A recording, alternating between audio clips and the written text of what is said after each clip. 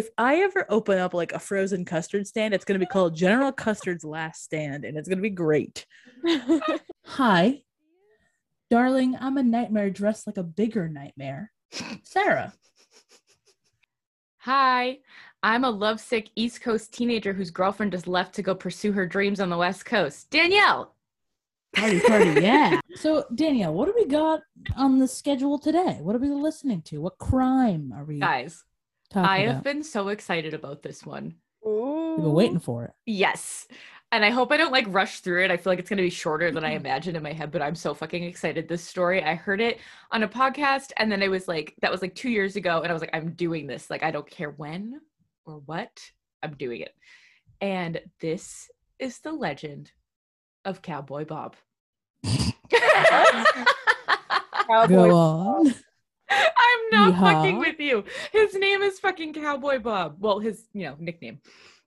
His mom He didn't came name out of that. the womb. They Cowboy were like, Bob. that's fucking Cowboy Bob. He came out like 10-gallon hat first. He's wearing a hat though, right? That's why he's Cowboy Bob. He is, and he wears Okay. it backwards, which is interesting. How? I don't know. That's not and like I don't a know how you baseball noticed cap. that. Like, Yeah. So some person who wears cowboy hats a lot is like, wait a second. Hold on. Doug Dimmadome was like, excuse me, run this back. Okay.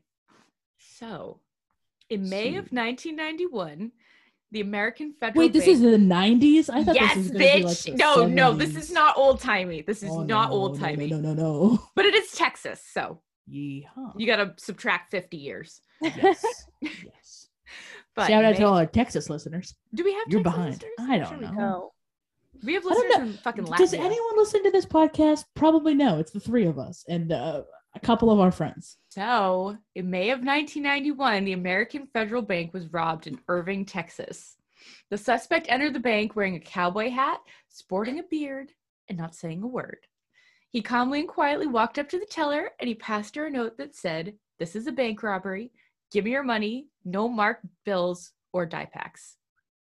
And he kept his head down the whole time. They never got like a good shot of his face. He had like the sunglasses on and everything too under his big, huge hat. And he wasn't like fidgeting while the teller's reading the note. He's just waiting for her to figure it out. And eventually she's like, oh shit, and hands her the money. And he says nothing. And he doesn't run out of the bank. He just calmly walks to he has a 1975 Grand Prix, and he gets in and he slowly drives away. He stops at the red lights. He doesn't cause a scene. He just gets out of there.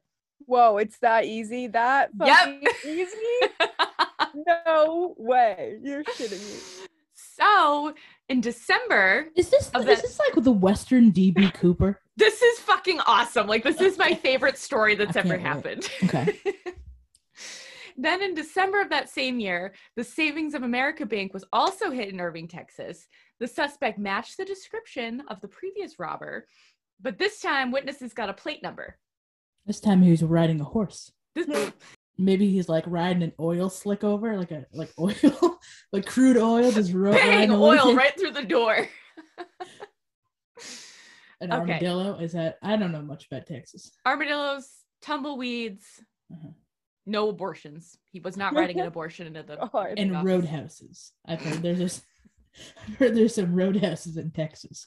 But so they track down the license plate and they go to the owner's home. It's not that far from the bank. They're like, we got you, motherfucker. And they go in and it's some woman sitting in her living room. She's like, I haven't left the house all day. And they're like, okay. So she goes out to bring them to the car, and then they see that there's no plates on the car and it doesn't match the description. It's like a red Chevy. They're like, fuck. So they're like, her plates got stolen basically. And they're like, okay. So this happens 4 more fucking times into 1992. This person does not fucking get caught. They do the same bullshit. The FBI continues to converge on these people's houses, and they're like, oh, I don't know what you're talking about. And they're like, oh, my plates are gone. And they're like, okay. He's a cop. I'm telling you, he's a cop. Oh my God. Who is running It's an this inside job. goddamn town? And also, like, most of the robberies are like, they're not more than like $3,000 that he ever gets, but he's excited about it. One time he's even smart. He like passes back once. He's like, those have a die pack in them. And the lady's like, oh shit, you right. And like takes it back and gives him the rest of the money. Oh. One time he ended up getting like $13,000. He like hit 2 banks in one day A lot and of was horses. psyched. And he literally like tipped his fucking hat at the fucking teller and left. Y'all come back now, you Yeah. hear? Thank you, darling. So, former FBI agent Stephen Powell, who by now had started calling the robber Cowboy Bob, said, he was making me start to pull my hair out. This is my favorite quote. How could this thin little dried up cowboy be whipping us this bad again and again? Little dried up cowboy. Dried up. Wow. Okay. That's why we moisturize, folks. Always it's important because we don't want to be the dried up come cowboy. For you. Nobody wants to be the dried up cowboy. You want to be the other guy. So the final time he made a mistake, and they don't know if he was like being cocky or lazy or whatever, but he robs the First Interstate Bank in Mesquite, Texas with his actual license plates. And they finally fucking got him. They trace it back. A witness says, like, saw the plates, whatever. They trace it back to a Ford factory worker who lives nearby, and his name's Pete Tallis.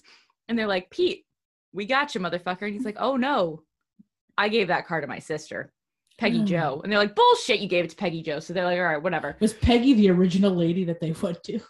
It just no. circles back. It's Peggy, the wild goose chase. No. So they go to her house, and it's her and her elderly mom, and they're like, all right, either she's helping the brother or she knows something. They're like, something's up here. And they're searching everything. They're like rigorously questioning her. They're like, where's your boyfriend? What's he doing? Blah, blah, blah. Like, they're like, I bet you stole the plates. I bet you're hiding the money. You know where this is. You know, blah, blah, blah. And she's like, I don't know what you're talking about. I have nothing to do with that. Blah, blah, blah, blah, blah. And then they keep arguing. And finally, she's just like, there isn't any man. I promise you that. And then is this Powell, about lesbians? Nope. Powell leans in and he sees a little bit of glue on her face. And he sees some flecks of gray in her hair. Shut up. Shut up. So, a little backstory on Peggy Jo. So the few relatives and people who knew her said that she was very much shaped by the rebellious 60s and whatever. She loved the Rolling Stones. Her favorite movie was Butch Cassidy and the Sundance Kid. Yeah, yes. Mm-hmm. Which I've never seen this movie, but I guess it's about they rob banks and trains, and like they're from the Old West, and they're kind of like Robin Hood, like they they steal from institutions that are wronging people and they give to the poor, and they don't hurt anybody ever. That was her big thing. So she liked those things, but she never really acted out. I know there was one story about like an old classmate told her they were like driving by an armored truck one time in like the 60s, and Peggy was like, think of what happened if you just robbed that truck. And her friend's like, well, you'd need a gun. She's like, no, you wouldn't. And then just like never says anything about it again. And they're like, okay.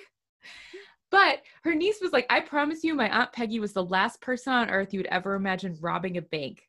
Whenever I was in the car with her, she never drove above the speed limit. If anything, she drove below it. And she always came to a complete stop at stop signs. You know, that's the criteria for robbing a bank. You got to stop at stop signs. Full stop. There's a very short list. So Peggy Jo was a small town high school dropout from a family that didn't have much money. She wasn't exactly ambitious. She didn't have like, I want to do this in life and I want to like whatever. She just kind of like worked at this minimum wage job and like would go on to the bars on like weekends. Everyone said like she didn't care about money. They're like, she just wanted enough to get by. And even we're supposed to be rooting for her, right? Because I know I am. I am. I mean, I don't know if I'm supposed to be, but I know I am.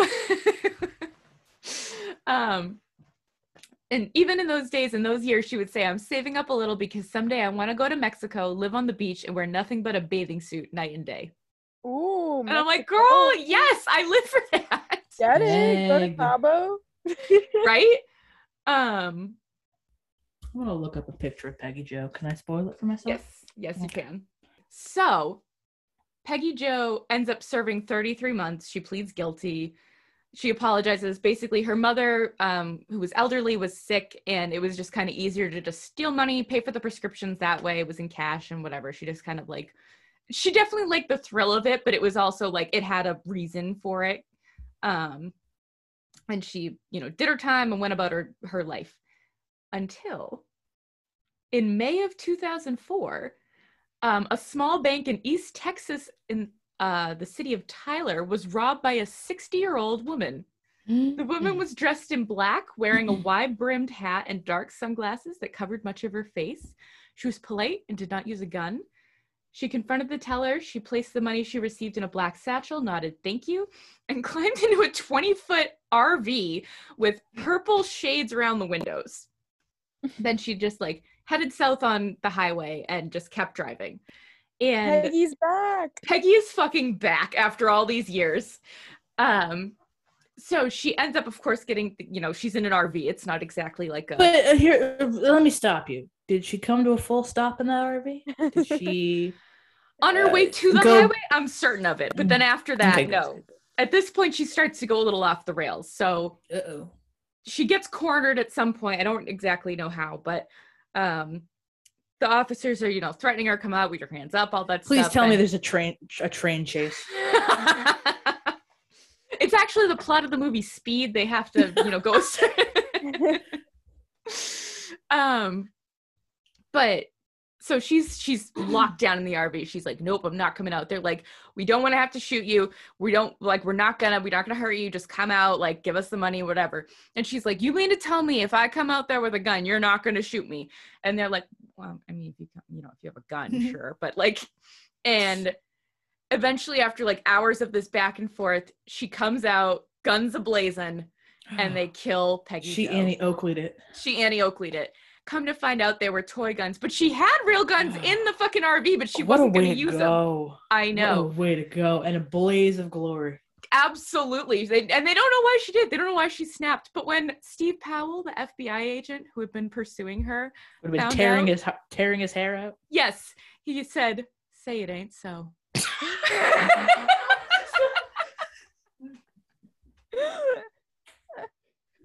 Isn't this the coolest story ever? So, when we become rich and famous, this is going to be the first movie we make, right? Please, yeah, exactly. Yes. Are there any movies out there about this? I think there are, or there are talks of some. But this is like, I was stunned every fucking bit of this. I was like, because I love the bank robbers, because I'm like, yeah, they're cool. It's not, I don't like serial killer stuff. It bums me out. So like a serial bank robber, I'm in. And then it was actually a woman, and then she was actually not hurting anybody, and then she said, I don't want to live this fucking life anymore, and she just went out. I wonder what she was spending it on. I don't know. I mean, I know in the beginning she was spending it on like her mom's prescriptions, but like you don't spend $13,000, even not in the 90s anyways. You didn't spend $13,000 on that. Also, like, gone for like over 10 years. And then was like, again. She was, what I want to get back into? I hope she's like, I love the thrill of it all. I think she does. I think that's her motivation behind, because I can't think of any reason you continue to do that. Or rob like 2 banks in one day. Like, you'd like comes an addiction. You like it. She would wear like a little like she would like stuff something in her shirt so she looked a little pudgier, like her little sunglasses and the beard, and like they were like, oh no, this person is old, and she was like only in like her 40s or 50s at that time. So did you look up the picture of her? I did look up the picture. That is so, I mean, honestly, it does kind of look like a woman, I'll be honest. Yeah. But man, that's a good story. And you always see like in bank robber movies, people do disguises, but seldom do they actually follow through in real life with like the full like wig and glasses. I know. I'm glad she went all the way. She went whole hog. She did full drag for this. She was like, I am fucking in. Oh my gosh. Inspiration. That's going to be a new drag persona. Peggy Joe. How did she rob so many banks? I have no idea. It was just like, I think it was so quiet that people didn't know what was going on. And I think it was like pre-silent alarms that she just kept getting away with it. That's crazy. And she never hurt anybody. So I'd imagine the police are like, we have to do something about this, but not like, it's not as much of a priority if you're not like a threat to people. Yeah. So smart, that one. Wow. So but if you went up to the counter and like were acting all chill, wouldn't the person behind the counter not give you the money because they're like, this person's not threatening? I mean, I feel like you'd be even more, because you don't know what they're capable of. Like, you don't know what they got in their bag of tricks. their policy is always just to give them the money. Like, it's not worth your life. That's true. Because they Yeah. have And it didn't insurance and used to stuff. be like that. It No. was like stand your ground, but now we're like, you know what? It's not worth all the paperwork. Wow. You came in swinging with this one. I was not expecting a full movie to play out in my mind. Yeah, same. And here it is. So like, what happened? Did she have family still around, or like She does. The niece asked that her last name not be used, so I imagine there's like a Gotcha. she probably has kids or something. But Mhm. I know there's like family photos and stuff. If you look her up, they come up like I saw like her It's with like- a little kid, like a kid. yeah, With, like, she's just people's Aunt Peggy. imagine being like, yeah, my aunt did this crazy thing. She had a crazy week. And she's also dead, R.I.P. But like, just imagine just recounting that story to a friend. They literally also, I left this part out because I thought it might give it away, but like in searching her apartment, found like the wig and the hat and everything, and still were like, because they knew it was a disguise. They knew it like didn't look great, but they never in their mind thought it would be a woman. So Right. they're like, oh, we got her now. Where's the boyfriend? And she's like, there ain't no man, There ain't no, motherfucker. honey, you are barking up the wrong tree. She's like, look at me. Cowboy Bob on the streets, Peggy Joe in the sheets. Oh.